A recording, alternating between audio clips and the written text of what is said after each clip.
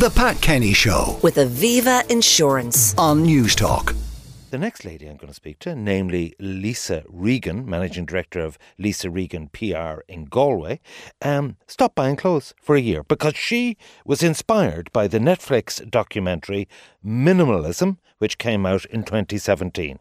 So she gave herself the 1-year challenge not to buy any clothes.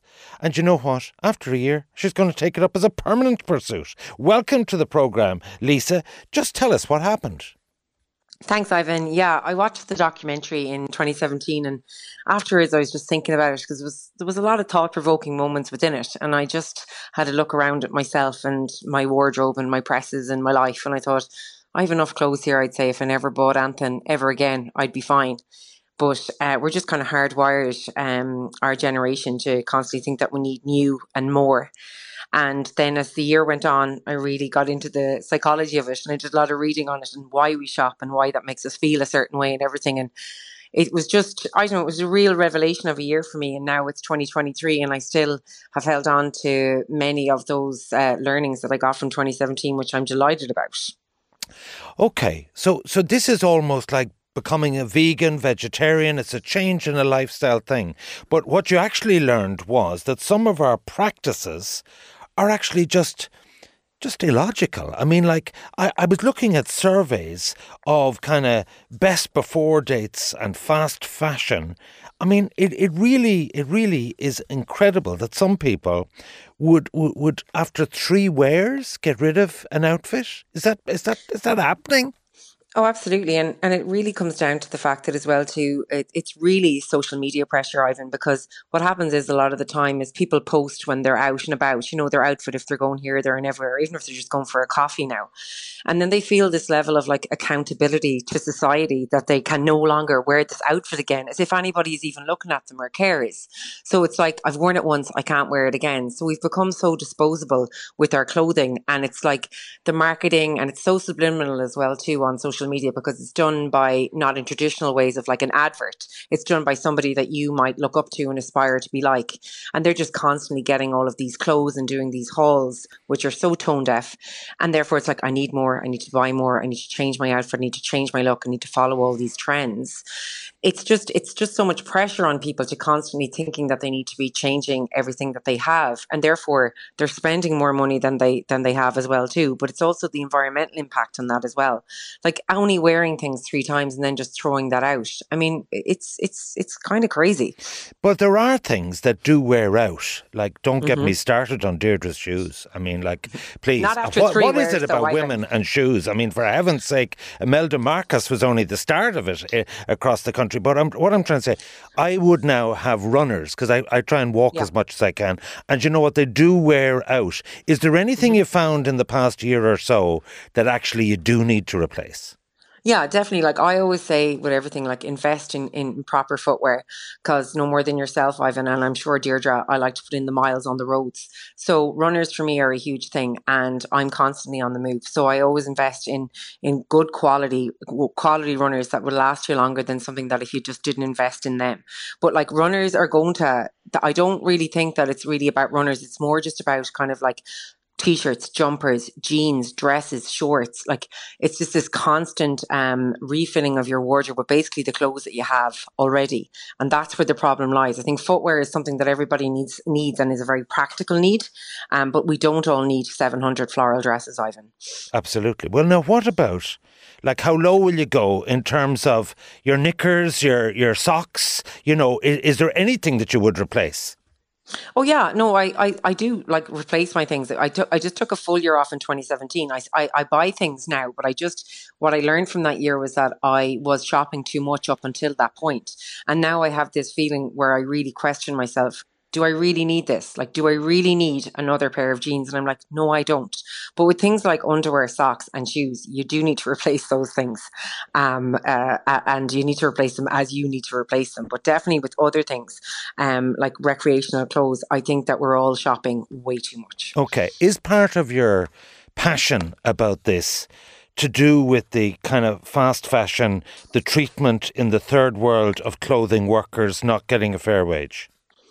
Absolutely. And it's all down to our consumption and need here in the Western world. And it's just that I think that there's no joined up thinking in the fact that where the clothes are made, and then this t-shirt has been sold to us here for €5, and we don't question how that's even possible and what sacrifices have been made for people who are not as fortunate as us in order for us to get these constant trends of t-shirts and tops, or what might be kind of popular culture at the moment, and then it will come out in less than a week. It's on hangers in shops. How did that come about? And like, how does that happen, and what is someone else sacrificing in order for that to happen? And I just don't think those things really come into play when people step inside fashion stores, or if they're shopping online. Now, one of the things that has exponentially grown in every country town are charity shops. Well, what's your take on that? It is the ultimate recycle reuse. Yeah, I think that they're great, and I think that you can really get some really beautifully made and tailored clothes in there. But I still would go in there with the mindset of, do I need what I'm in here looking for? Or am I just bringing this home to have more stuff in my own home? Do I need where I'm going? So I think, like, when you're shopping, shop with purpose. Like, do you need something? Do you need a raincoat? Like, do you need something like that? Do you need a dress for an event, and you really have nothing that you think is appropriate for yourself, or that you can't borrow from a friend of yours or someone from family?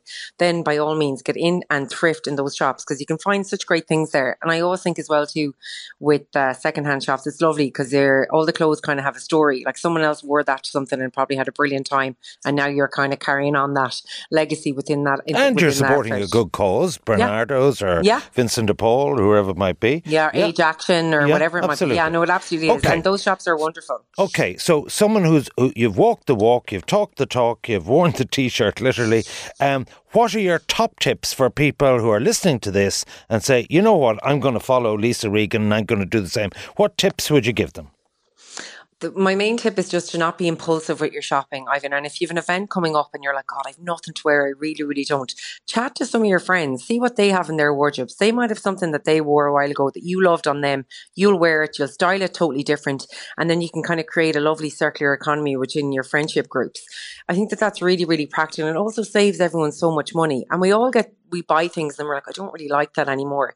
But you can also kind of reinvent it within your own wardrobe. If you bought something for an event, you can also wear that during the day. I always say to people, wear your wardrobe. Don't be afraid to do that. So if you have a nice dress, pair it with a jumper, pair it with runners, put a new belt on it, see it in a different capacity, and then you can kind of reinvent your whole look in your own wardrobe without spending any money and without putting undue pressure then as well too on the environment and the fashion industry, because it's actually very good. You've more clothes than you think.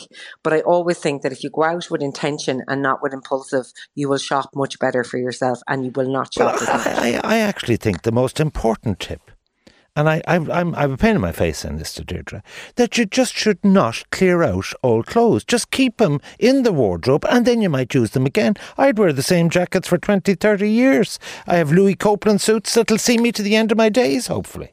I mean, like, yes. Why, just get over your dignity. Yeah, but it comes down to, again, too, it's the social media element on that too, of the over posting of what you're wearing. If you don't post as much, who cares? Then you can wear whatever you want every day of the week. It's as easy as that as well too. If you're not putting that pressure on yourself that people do as well too, of putting that up and then they feel they can't ever wear that again because they posted something on their Instagram maybe 2 months ago. And I just think it's like we're not accountable to anyone. Like, nobody is looking around saying, she wore that dress there 2 weeks ago. It's not like that. So I just think everyone needs to really think about what they're wearing and just enjoy their wardrobe and enjoy it, enjoy what they have. And you don't need to spend a day in Dundrum for retail therapy. No, you don't. No, and it's not a pastime. And you don't have to go to the Jervis Centre, and you don't have to do any of those things. Here is all I can say to that. Lisa Regan, Managing Director of Lisa Regan Publications, and check out the Netflix documentary Minimalism, which inspired her from 2017. And yesterday we were talking about scattering your ashes. I give up when I see a text like this. When I die, I'll have my ashes scattered in pennies so my wife will visit me. Fair play to you. Right, let's get straight on. I'm joined in studio now by Dr. Susie Lyons. She's a senior researcher with the Health Research Board. The HRB is a body that actually provides facts, figures and data in relation to all our health problems. And I was listening to the show, the PK show last week, and Paul Reid was on in his capacity as chairperson of the Citizens' Assembly on Drug Use. The Pat Kenny Show. With Aviva Insurance. Weekdays at 9 a.m. on News Talk.